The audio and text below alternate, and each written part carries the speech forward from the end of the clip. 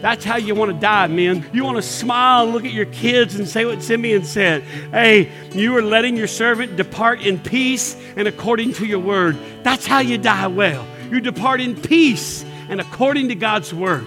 This podcast is a ministry of Grand Parkway Baptist Church, helping people know, enjoy, and glorify God. For more information about Grand Parkway, visit grandparkway.org. Let's pray together. Lord, our confession today is that you're the joy of the longing heart, because you're the thing that we long for. You're the thing that we look for and the one that we look to. Everything else is just sinking sand. Everything else just reeks of insufficiency. And so we've tried it and it's been found lacking. So give us the wisdom to not go back to it, to come back to you. Pray for anyone in the room today that's kind of like, I like this, but this reminds me that I feel far from God. The Bible, let them be consoled today, God. The promise of the Bible says that you came for those who are far off and those who are near. And so, Holy Spirit, say something today that has our name on it. We look to you and we love you. And so we say thank you in Jesus' name. And everyone said, Amen. Amen. You can have a seat. If you got a Bible, I invite you to take it and open it up to Luke chapter 2. Luke chapter 2. I want to talk to you this morning on this third Sunday of Advent about the joyful life. The joyful life. I don't have tips or techniques on how to be more joyful. I want to read a passage in the Bible. I'll start reading in Luke chapter 2 about verse 22. And we'll look at the life of a man named Simeon. Simeon was a man that God had spoken some things to him earlier in his life, and he just hung around in the temple waiting to see what he had heard about. And so when what you hear becomes sight and you see it, it's very confirming. And so I'm just going to read the passage, and I'll point some things in the Bible that I think mark and characterize a person that lives this joyful life. And before I read the Bible, let me begin with a practical question. If I were to ask you, hey, how many joyful people do you know? What would you say? Don't answer that out loud. Just think in your head, because I've been asking random people this week, hey, do you know many people that are really joyful? Probably my favorite one was a lady that she doesn't go to this church. I don't think any church. She goes, oh, my friends, most of them are joyful until you get a couple glasses of red wine in them, then the real them comes out. And I was like, oh, I think that person goes to my church. But anyway, I said, you should come. You would be welcome here. And she's like, yeah, I'm not so nice, on either side of that equation. And I said, is Christmas about being naughty or nice? She said, pretty much. I said, what about joyful? And she said, who's got time for that? Yes. And so here's my point. In this kind of dog-eat-dog, jaded, everyone just get yours and everybody else is on their own, joy is kind of a fading commodity until you turn to the Bible. And I want to just read Luke chapter 2, verse 22. And when the time came for their purification, in your mind and heart, mark that word there. When the time came for their purification, according to the law of Moses, they brought him, Jesus, up to Jerusalem to present him to the Lord, as it is written in the law of the Lord. Every male who first opens the womb shall be called holy to the Lord, and to offer a sacrifice according to what is said in the law of the Lord, a pair of turtle doves or 2 young pigeons. Now there was a man in Jerusalem whose name was Simeon, and this man was righteous and devout, waiting for the consolation of Israel. And the Holy Spirit was upon him, and it had been revealed to him by the Holy Spirit that he would not see death before he had seen the Lord's Christ. And he came in the Spirit into the temple. And when the parents brought in the child Jesus to do for him according to the custom of the law, he took him up in his arms and blessed God and said, Lord, now you're letting your servant depart in peace according to your word. For my eyes have seen your salvation that you have prepared in the presence of all peoples, a light for revelation to the Gentiles and for glory to your people Israel. The joyful life, it involves 4 things that the text demonstrates. The first one is simply this: parents who do the right thing.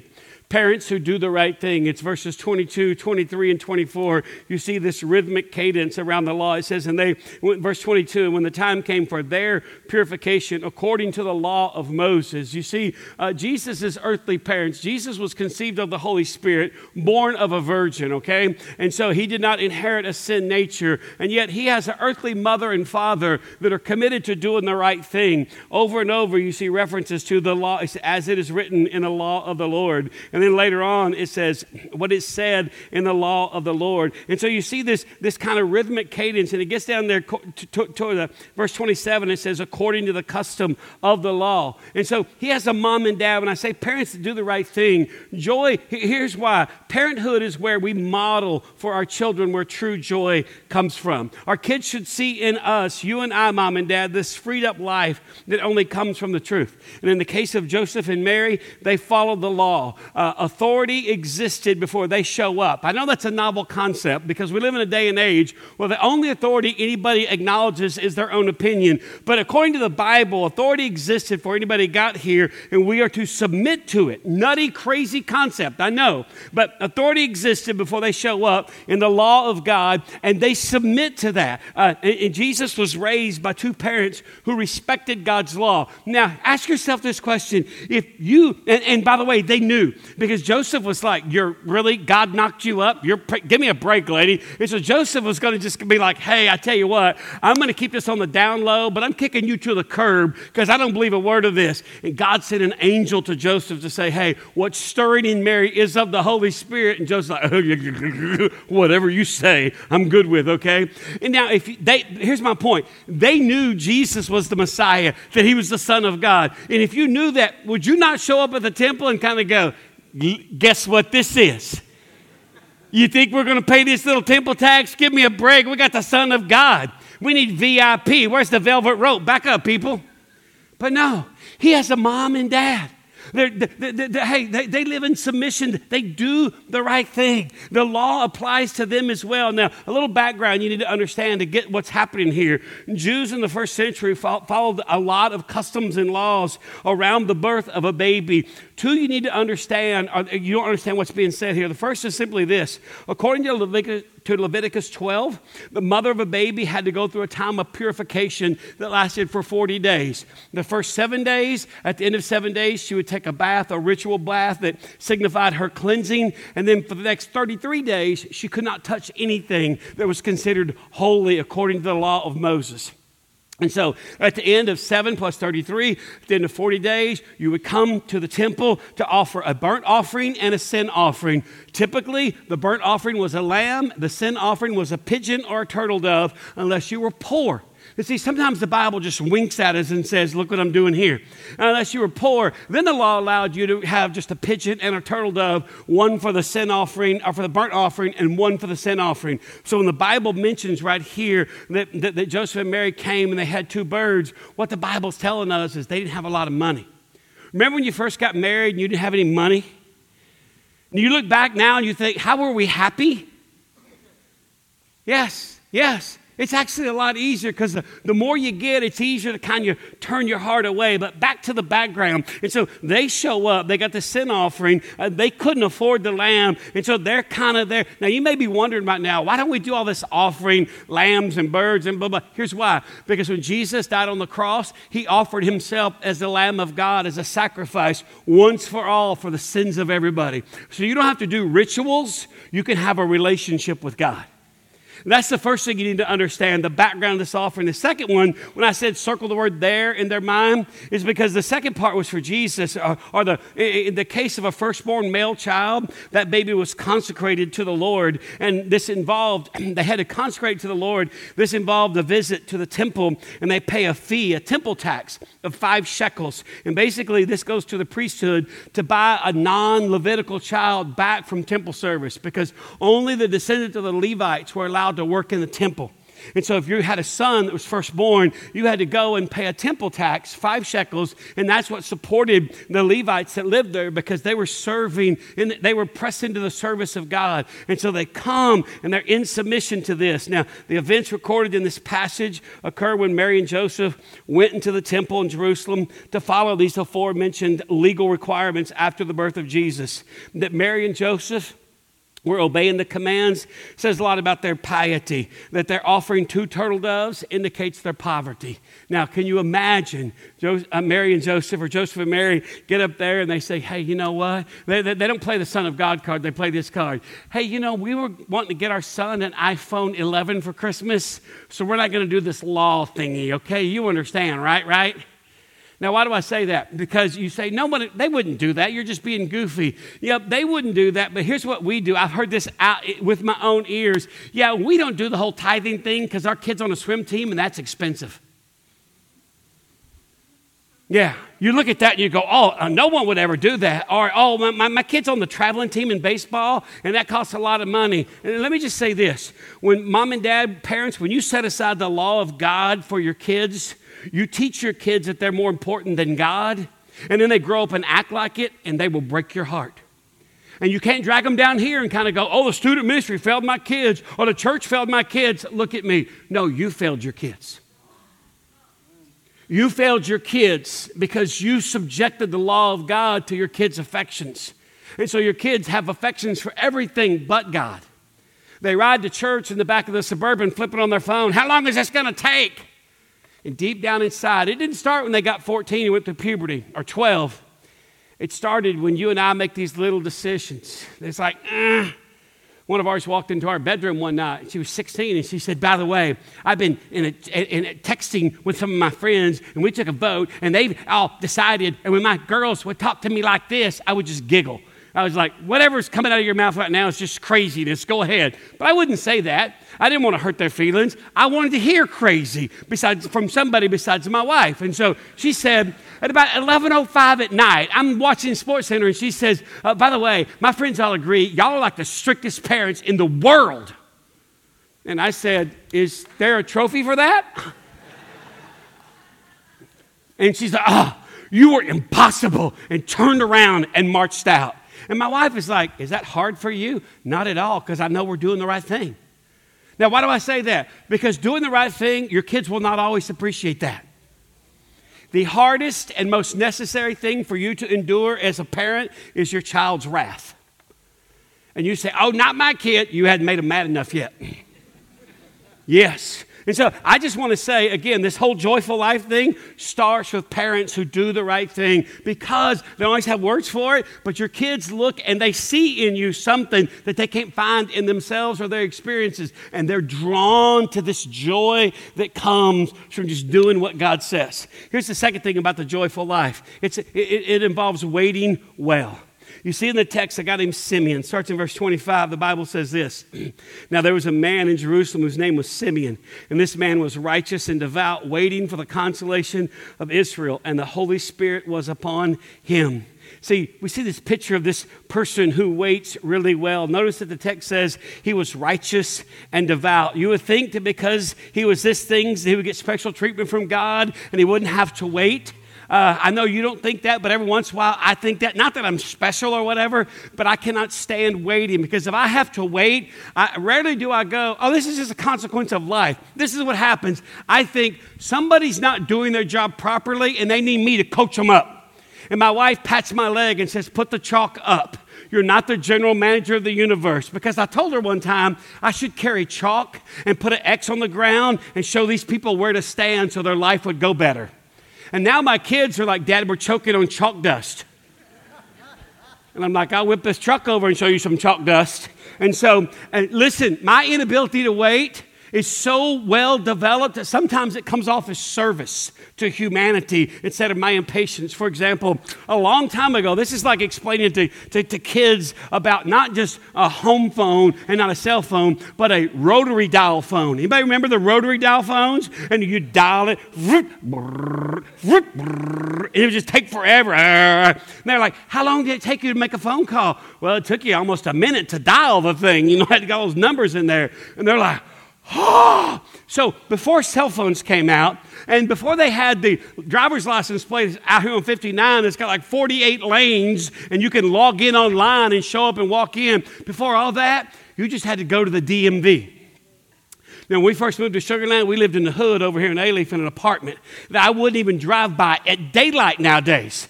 So when I got my license, my birthday's June 28th. Write it down so you'll remember. And so June 28th, I was traveling, speaking at something. I went to go get my license the first week of July over at some DMV off Beach Nut. I walk in and the doors are open. When I got out and when I parked and got out, I was like, why are the doors open? Because the line's coming out the door. I was like, oh no. Oh no, this thing, they need some help. I get in there, they just get a number. I pull the number, 82. They were on 19. I started losing my peripheral vision, looking around, seeing who I could help. And then I got a good idea because the doors were open, the air conditioning wasn't working. We were all sweating. They said, just sit down, wait your turn. I'm like, I can help you. You can't lecture me, okay? I didn't say that, but I thought that. And so you sit down and you just felt like your face had been washed with a glazed donut. You just got this smeggy stickiness to you. I'm just like, close the door, it's not working. Well, I ain't gonna stand outside. Well, outside is outside, inside is in. And I look out the door, and we're in a strip center, and there's a convenience store on the end. And so I just thought, that must be the Holy Spirit. I walked over there. I bought 2 cans, the little plastic grocery bag can. 2 bags full of cold canned drinks. Filled them up, walked back over there, got up on a chair in the DMV, and I said, hey, folks, the Department of Motor Vehicles appreciate you being here today, and because it's a long line, there's a wait, we've got cold beverages. Who would like a Dr. Pepper? Oh, who would like this? Who would like a 7-Up, Bubba? The lady that was calling numbers sitting at a desk, I saved a Sunkist Orange and walked over there, and I said, you've worked so hard today? She said, don't start with me, fool. I'm just going to set this right here on the corner of the desk in case you kind of like to wet your whistle from all these numbers you're having to call out. And she said, what's your number? I said, 82. She said, we're on 21. I said, I went to the store and came back and y'all got like 2 people. And in my haste to help everybody and bless everybody, I forgot to save a Coke for me. So I sat down and now I'm really just boiling. 30 seconds later, she grabbed the microphone and said, 82. Eureka! I walked in there, I said, I knew you liked me. She goes, I don't like you, I like orange. Now, sometimes that sounds noble. And yes, I like helping people, but I hate waiting. Now, why do I make a big deal out of that? Because in this life, you and I are going to have to wait. Waiting is a tangible reminder that somebody else is in charge of the world. Sometimes you're going to have to wait for something. Some of you in this room are waiting for something right now. It's easier to wait for something than to wait for somebody. And you're going to wait for somebodies in this life, and you're going to wait for some things. Simeon is a man that waits well. He's righteous and devout, and he's waiting. What is he waiting for? He is waiting for, the Bible calls it the consolation of Israel. The consolation of Israel. Now, when we hear the word consolation, especially if you're an athlete like me, wink, wink, consolation is the loser's bracket, right? You hear consolation because in the NCAA basketball tournament, they have the Final Four, the semifinals, the 2 teams that win go to the finals. The 2 teams that lose, they used to make them play the consolation game. And finally, they were like, we're not playing it, dude. We're going back. We don't want 3rd place, okay? 2nd place is the first loser. 3rd place is who cares, okay? And so they just dropped it because they couldn't get teams to stay another 2 days and have this meaningless game. So when we say consolation, I want to take a little bit from that kind of thinking and just kind of say, Jesus Christ, the Son of God, the Messiah, was born for people who feel like they've lost. But that's not the way the Bible means consolation. Jerusalem had been overrun and occupied and oppressed by everybody. Over and over, they'd been through so much that one of the things that brought them comfort was looking forward to the promised Messiah. So much so that they called it the consolation of Israel. And so, look at me. You're going to get in situations in life, and some of you may be there right now this morning, that is so overwhelming when you look around, you're just kind of like, I don't find any joy in this. You can't just look at now. You got to look at then and take comfort that now is not going to be forever. You are not going to feel this way. Your life's not going to be this way. You're not going to have midterm final exam, students, anytime after you get through with your education. I thought this was helpful. My daughter's like, I got 7 tests. And I said, I've not taken a test or written a paper since 1993. That wasn't helpful for some reason. And so I was like, well, pace yourself. You're in the 11th grade. Your mom and dad went to like the 23rd grade. That wasn't helpful either. But sometimes Jerusalem was so just overwhelmed that they would comfort themselves by saying, it's not always going to be this hard. That's the way they thought about the coming of the Messiah as the consolation of Israel. And every once in a while, God, long before Jesus was born, like back in Isaiah chapter 40, God kind of said to him, hold on Hold on. Don't quit on me, okay? I know what I'm doing. This is Isaiah chapter 40, verse 1 and 2. Comfort. Comfort my people, says your God. Speak tenderly to Jerusalem and cry to her that her warfare is ended, that her iniquity is pardoned, and that she has received from the Lord's hand double for all her sins. Consolation is not a word that we use very much, but I want us to think about it today as our year draws to an end. And I'd like us to think about it by asking ourselves this question. What would it look like for God to console you? What would it look like? And do you ever, it's a weird word, do you ever ask God, hey God, I just need you to console me? Because if you're not careful, you'll spend your entire life seeking pity from people instead of consolation from God. And you may think, I've never thought about that, but it'd be great. Pray tonight if you're like, you know what, I could use some consolation. That's not coddling. That's not babying. That's just being consoled, being reminded, okay, of what really matters and what's temporary and what's eternal. How would God console you if he were to console you as you wind down this year? Here's the third thing we see in the text from this joyful life. We see someone that enjoys the Holy Spirit. Someone that enjoys the Holy Spirit. Listen to this. Let me read the text. Now there was a man in Jerusalem whose name was Simeon. This man was righteous and devout, waiting for the consolation of Israel. And the Holy Spirit was upon him. And it had been revealed to him by the Holy Spirit that he would not see death before he had seen the Lord's Christ. And he came in the Spirit into the temple.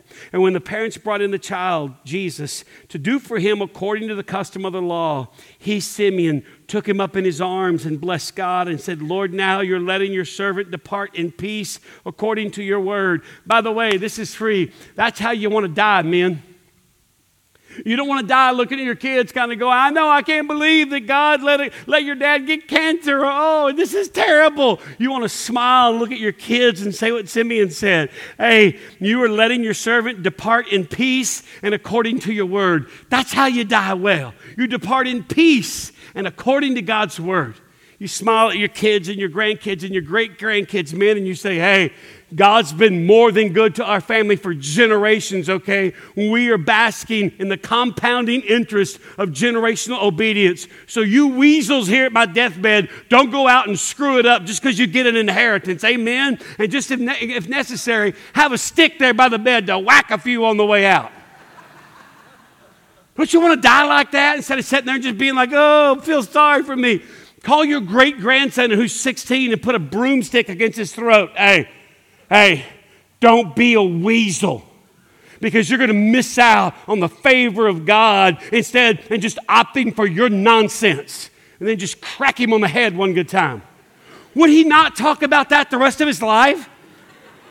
Would he not meet his wife somewhere when he's 26 and her say, why are you so unlike everybody else? Because I stood at my great-grandfather's deathbed and he spoke words of life into me and then he cracked me on the head with a broomstick and it changed my life.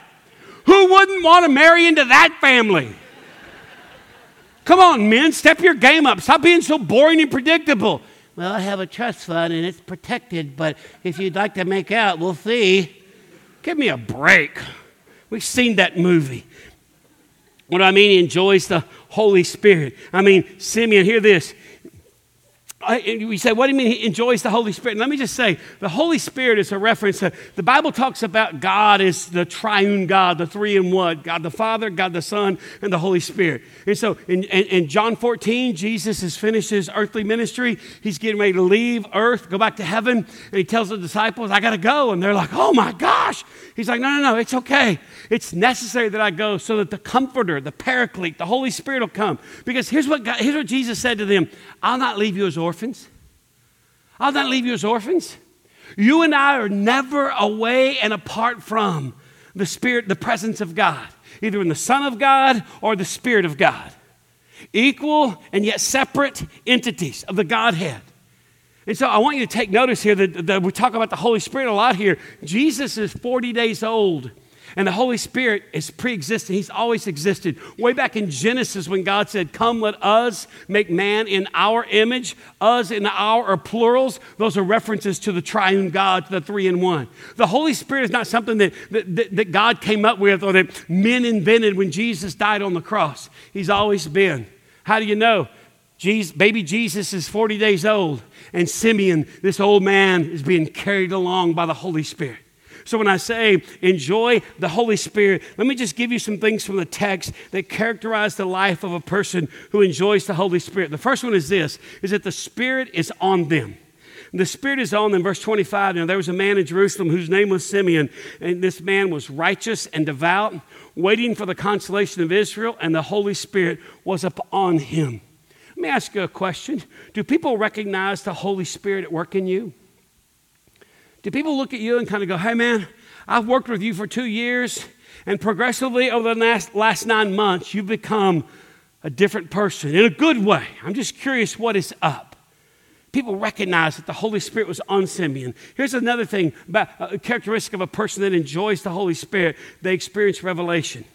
They experience revelation. Verse 26, it had been revealed to him by the Holy Spirit that he would not see death before he had seen the Lord's Christ. Now, when I say they experience revelation, that doesn't mean you get to make up your whatever you want to see happen and blame it on God. The Spirit of God never says anything that violates or negates the Word of God. But they experience revelation, this sense of, I'm not just here, I don't know what to do, so I'm just kind of going with my biggest hunch right now, or I'm following my strongest feeling. No, this person, hey, God reveals some things to this person. Thirdly, they rely on the Spirit. They rely on the Spirit. Verse 27, look at what he says. And he came in the Spirit into the temple. Let me say that again. This is talking about Simeon. And he came in the Spirit into the temple. You ever wonder what church would be like if we came in the Spirit to the temple every Sunday? Now, I'm not saying every Sunday is going to be a journal entry.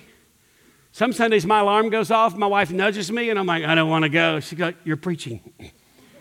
You kind of have to, it's Sunday. Okay, here we go.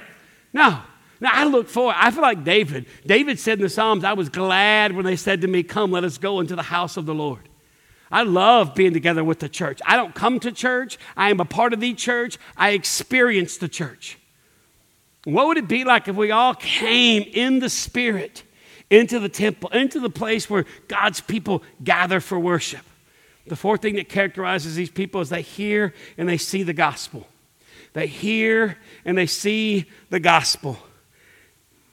Verse 29, he says, Lord, now you're letting your servant depart in peace according to your word, for my eyes have seen your salvation and have prepared that you have prepared in the presence of all the people. He heard it because God revealed it to him years before, but now he sees it. One of the problems in the American church is it's full of people who've only heard the gospel, and they just hear the gospel and hear the gospel and hear this spiritual truth and go to this women's study and go to this men's breakfast, which is happening Tuesday, by the way, and they go to all these things. Nothing wrong with all those things, but look at me.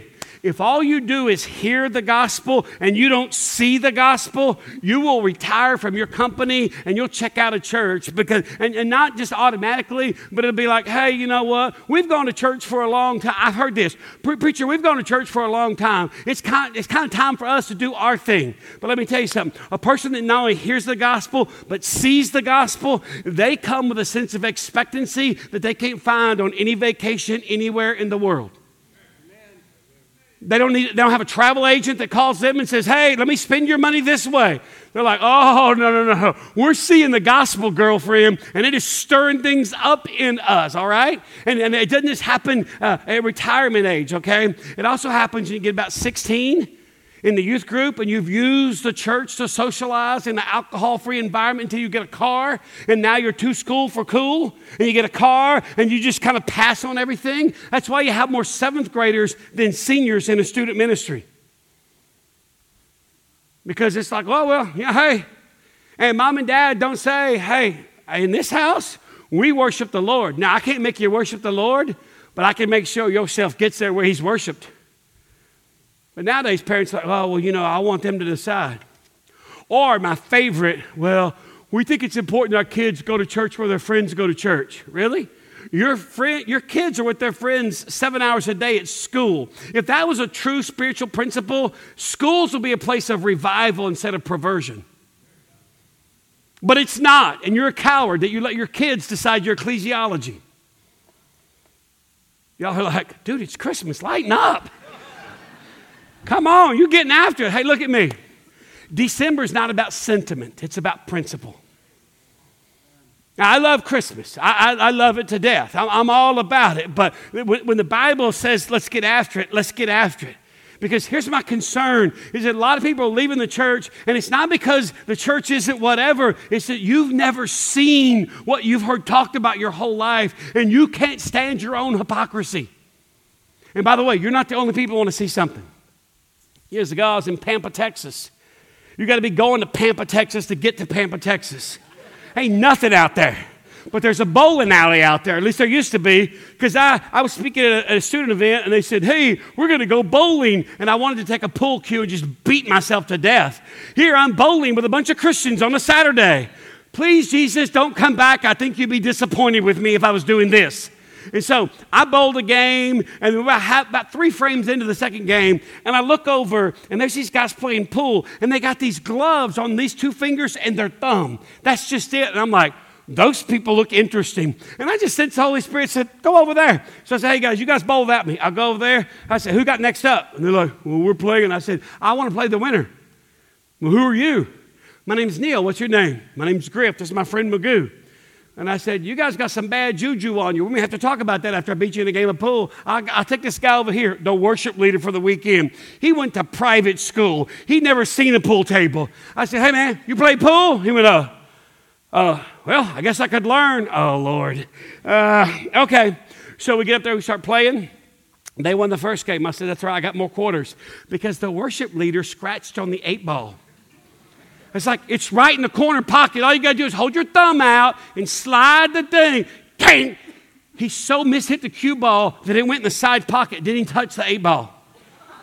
They were all laughing. And I was like, oh, okay, we'll run it back. And Pastor Sunshine went first. And they lost, and they lost, and they lost, and they lost again. And the guy goes, I'm out of money, and I'm nervous because I don't have cigarettes. I said, I tell you what, I'll buy you a pack of cigarettes at that machine over there if we can talk about this funky juju you got on you. He goes, oh, yeah, you sure you want to know? Oh, I want to know. I want to know because for some reason I want to fight you two.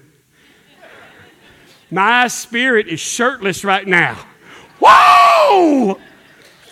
And so, I'm not endorsing this. I went over to the cigarette machine, put money in, don't dropped out. There you go. Smoke them if you got them, boys. Rack them up. We're out of money. I'll pay. We'll talk. Long story short, they're both witches. He said, I'm over a coven, about 25 witches. And he's bold. What do you think about that? I think greater is he that's in me than he that's in the world. I think you're just kind of looking for something. I don't think you found it yet. I hear Bono in the background. You still haven't found what you're looking for. He's like, about this time, there's a guy working behind the counter of the bowling alley. He has moved. He was over cleaning shoes. Then he moved over here. Finally, at this point, he opens a little gate, comes out, and walks over and stands by the pool table. And I said, can I help you? Because I just thought, if I'm going to have to fight 2 of them, I might as well fight Big Boy here as well. And he said, no, I'm kind of enjoying it. I know who you are. I saw the sign picture on. You're at the First Baptist Church, aren't you? I said, yeah. Then this young kid said something that changed my life. He said, I'm not a bad person. I've actually been to that church you're at. And I said, what do you mean you've been? You don't go? I don't know. They go every Sunday. They sing those songs, and nothing ever happens. I just want to see something happen, Neil. Yeah. And so do you. You ought to be sick of just hearing about it. You ought to experience it. You ought to see, unless you think I'm just making something up. When John the Baptist, I think this is Matthew 11, John the Baptist is in prison about to get his head cut off. He sends his disciples to ask Jesus, hey man, are you the one to come or should we expect somebody else? Because if I'm dying, I don't want to die for some upstart Jew with a bad attitude. But if you're the Son of God, I'm going down in glory, brother. I'm like Simeon. Oh, Lord, hey, let me depart in peace according to your word. His disciples go to Jesus, say, hey, you're the one to come. Are you the Messiah? Hear this. Jesus says, go tell John what you hear and see. The blind receive sight, the lame can walk, the sick are healed, good news is preached to the poor. And John dies in peace because he didn't just hear it, he saw it. Yeah.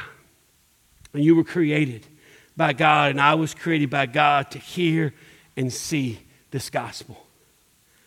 Fourth thing about this joyful life is just the sufficiency of Jesus. You still with me? Yep.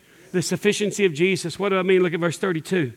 He says, Lord, you're letting your servant depart in peace. Lord, now you're letting your servant depart in peace according to your word, for my eyes have seen your salvation.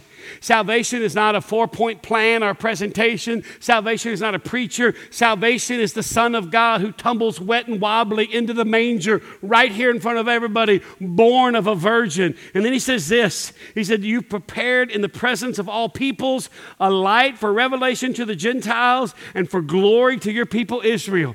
Now pay attention, because this is the most profoundly impossible, crazy thing in the whole passage. He says, first of all, a light for revelation to the Gentiles. This means Gentiles was a reference to people who didn't know God, didn't have a relationship with God. They're not Christians. Some of you in this room may be that way. And hey, relax. You're welcome here every Sunday. You do not need a preacher. You need a preacher to tell you the truth, but you need to rightly understand who Jesus is, because God has not left humanity in the dark to figure it out on our own. In the birth of the Messiah, Jesus Christ, we see light and life. And this light shines in the darkness. And the darkness has not, cannot, and will not overcome it. So if you know anybody who doesn't have a relationship with God, invite them to church, absolutely. But in your conversations, take them to Jesus. Let me say that again. Invite them to church, wonderful. But take them to Jesus. After the guy that worked at the bowling alley said that, the worship guy just walked over and put his pool cue on the rack and just sat back down. He said, I'm done. I just want to think about what that kid said. And so it's me and two witches and an employee at the bowling alley. And the Christian kid nerds are over there going, hey, he's talking to people that are smoking. And I was like, oh, yeah. So I got back to church that night. I got reprimanded. We heard you bought some cigarettes for some sinners. Yeah, they were much more enjoyable than your pearly white church kids. But anyway, well, we don't know if we could have this back next year. Please don't have me back. I'll be smoking down there at the bowling alley. Y'all just some mean-hearted, hard-headed old Baptists. And I love them. By the way, this is a Baptist church. You know that? Y'all are like, you're kidding, right? No, we're not all mad. Some of us are pretty joyful. Highly recommend it. What I mean when I say take them to Jesus, after my buddy Brett sat down, I just talked to him. I said, hey man, tell me about Jesus. Where does Jesus figure into all this? Because if Jesus is who he really says he is, y'all are in deep trouble. And the guy says, well, I believe Jesus existed. I said, tell me why Jesus existed. Well, I don't know. That's all I know to say is Jesus existed. Is that enough for you? That's not enough for me. If Jesus existed, you got to understand why. If he existed on earth, then where did he come from? I don't know. He left heaven, the perfection of heaven, and came to the imperfection of earth. Why would he do a dumb thing like that for imperfect people like me and you? And the kid from the bowling alley goes, keep going. Why? Because invite people to church, but in your dialogue with them, get them to the point where they have to think about Jesus. This is a light for revelation to the Gentiles. That's what you need to understand. The second thing he says, for glory to your people Israel. For glory to your people Israel. This is the crazy part, okay? This is a reference to the Jewish nation, the Jewish people, reminding us that one day the veil will be lifted from their eyes and the hardness removed from their heart, and they will glory in Jesus. Now, you say, okay, what's the big deal? Jewish people today, a Jew today does not even acknowledge that Jesus is the Messiah. They don't believe that he's the Messiah. They're still waiting for the Messiah to come, okay? And so because the Bible says over and over that there's going to be a great turning among the Jewish people to Jesus. And so it is not wise for Christians to mock Jews or make derogatory comments about Jews or whatever, okay? Because there's going to be a spiritual awakening and a revival among the Jewish people. The Bible promises that. And God is not a man that he would lie. It's so much so that the Bible says right here, for glory to your people, Israel. That these people some that hate, and all discount, are one day going to glory in Jesus. Now, beloved, when this was written as it is today, that sounds crazy impossible. And God is motivated by the impossible. One of the reasons that our prayers don't get answered very much is because everything you ask God for, you could do yourself if you had time and money. But it's not impossible. It doesn't tap in. What does it mean to glory in Jesus? Perhaps a quote from the old English preacher Charles Spurgeon will help us. Spurgeon said this: "Some men go to schools for glory, others to the camps of war. In all kinds of places men have sought after honor, but the believer says that Christ is the mine in which he digs for this gold. Christ is the sea in which he fishes for this pearl. He gives up all other searches and looks for glory in Jesus and nowhere else." Ask yourself this question this morning: where do I look for glory? If you're really honest, do you look for glory in your bank account?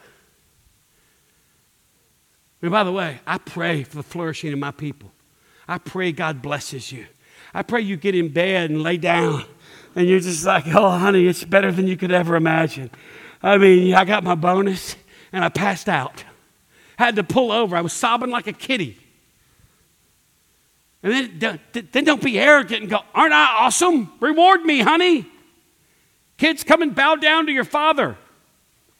No, when they call on you to pray at Christmas dinner, just say, everything we have and ever will have comes from the hand of a benevolent, merciful, generous God. Eat with wonder, kids, and joy. Why do I say all that? Why do I say take a moment and think about what we just said, how far we are from the Jewish people glorying in Jesus? Here's why. I want to remind each of us of the sufficiency of Jesus to the person who doesn't know. That's the Gentile. As well as the person who thinks he knows too much to ever believe in Jesus. That's the Jew. And the sufficiency of Jesus is enough for both poles of that equation. And I don't want to get bogged down in Jewish history, though that's a great thing. I want it to also remind us of the sufficiency of God for whatever feels impossible in your life this morning. And so let's just end by thinking about what feels impossible to you right now. And could you begin to see and believe and think and pray to God and say, you know what? There's glory for you in the impossible. So I'm not put off by this. I'm not sheepish. I'm not like, well, Lord, if you're not too busy, could you do something about that? I'm coming boldly to you to say, God, I need you to act in this situation. One day you're going to make the Jewish nation glory in Jesus. And so this is no step for a stepper. Imagine God's heart just kind of set up. He just kind of nudged Jesus. Hey, psst, look down there. Or do we just bore God to indifference with our prayers? The glory. There's a glory for God that only comes from the impossible. And here in the text, he says, a light for revelation to the Gentiles and for glory to your people, Israel. Back then, and even to this day, that sounds crazy. You say that to an Orthodox Jew, and they will be mad at you. Because it's so preposterous. And yet the Bible says that's exactly what's going to happen. That these people, that they're going to mine, they're going to dig in this mine. This is going to be the mine that they dig for this gold. And Christ is going to be the sea in which they fish for this pearl.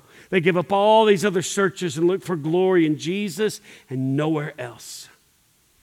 Let's just spend a moment this morning just thinking about whatever feels impossible in your life and praying towards that. Let's pray together.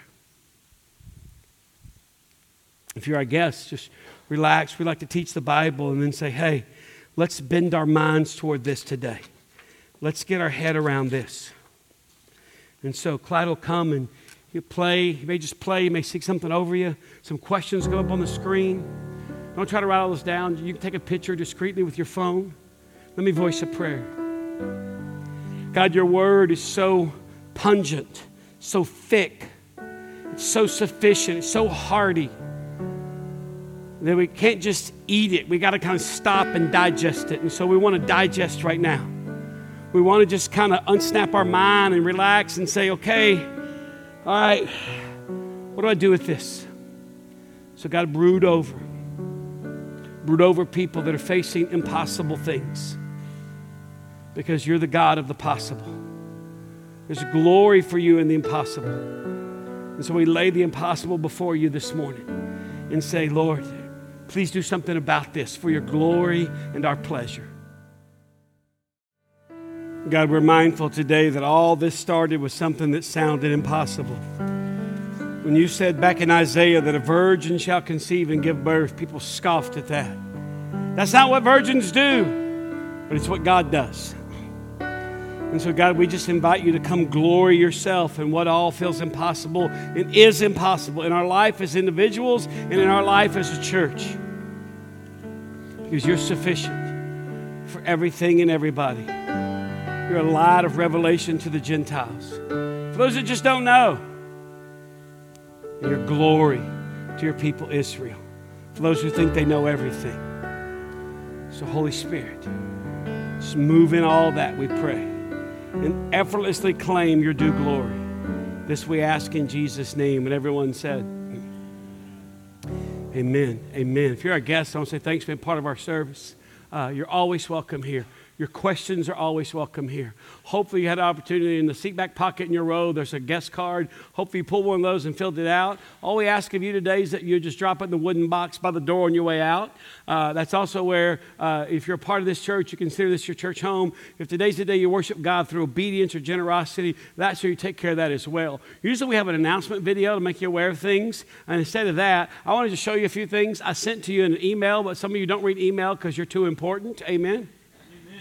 I take it personal. No, we've been for the past couple of years kind of paying down debt and preparing to build a new sanctuary. We'll go in this green space right over here. It will connect to the children's building. And this building here will become about Sunday morning Bible studies and midweek classes on Wednesday nights. We have to flip it back and forth. And Tuesday morning ladies Bible study, they have 100 women in here. There's not a building in this room. Most of the rooms in this building can only hold, the big ones can hold about 40 people. And so we're not doing away with this. We will continue to utilize this. And so that's where the sanctuary, it would connect to the children's building. And that's the layout on the inside.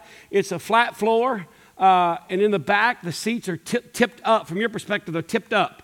And it's called stadium seating because it's warmer. I'll give you a visual. Leave that up for a second, guys. From the front of that stage to the back is about as far as the front of the stage to that sound booth back there. It's very warm, but it just wraps around, further around to the side. And so we don't want a big, long, empty box. We want something that's warm and intimate. And so that's what you're seeing there. Next slide. That class right there is Tommy Hammer's class. It's a group of older, more mature adults. I'll say it like that. They meet in the fellowship hall. They're going to get a class right there so they can just walk out into that third place is our architect talk for lobby. Not a shoebox, but a deep wraparound lobby where people, those little triangles are seat groupings. People just hang out and drink coffee. Next slide. That is the perspective if you were standing across the highway here. The building on the left, we're going to redo the front of this building so it kind of matches the architecture of the new sanctuary. That's the new sanctuary. Next slide. That's a closer picture of the new sanctuary. And yes, a couple of you emailed me and said, oh, I see you put your truck in there. So I'll be right here after the service so I can throat punch you. No, the architect did all this. I don't know how to draw. There's Clyde's BMW SUV because he's a worship leader. That's okay. That's the view from like looking right here, right across there. Next slide. That's if you're standing over by Nick's Italian restaurant, which I highly recommend, and you're looking. Next slide. That's a view. Hold that for a second. If you're over on the far north side of our property, the ditch, and you're looking back at the children's building on the right, that's the porte cochere, and then it'll connect right there. That's the new sanctuary. That's another view from just around a little bit more to the left. And I think that's it. Same old truck, yes. Pastor parking right at the door. Yes. By the way, somebody asked me the other day, they said, hey, where's the staff parking? I hear about staff parking. Staff parking is in that gravel lot way out there. And it will continue to be there when that building's built. And here's why. Not because I'm not mean to these people. If anytime the guys that work here are like, he's hard on us, they're lying to you. Here's why. The Bible says the Son of Man came not to be served, but to serve, and to give his life as a ransom for many. Ministry is not about privilege, it's about responsibility. And so we should model sacrifice. So we park the furthest parking lot out there. And our legs work, and we just walk. It's crazy. I know, right? And so, why am I showing you all that? Because we've gotten to this point because you're faithful in giving. And so you continue to listen to the Holy Spirit. I'm not passing out envelopes. You listen to the Holy Spirit and do whatever He tells you to do. Fair enough? Stand for the benediction. Hold your hands out.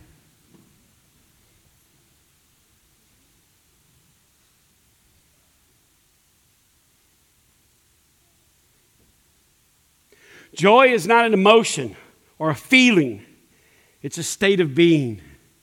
And Jesus tumbled into this world to make it available. And He died on the cross to make it yours. Depart now and live as joyful people. In the name of the Father and the Son and the Holy Spirit. Amen. Bless you.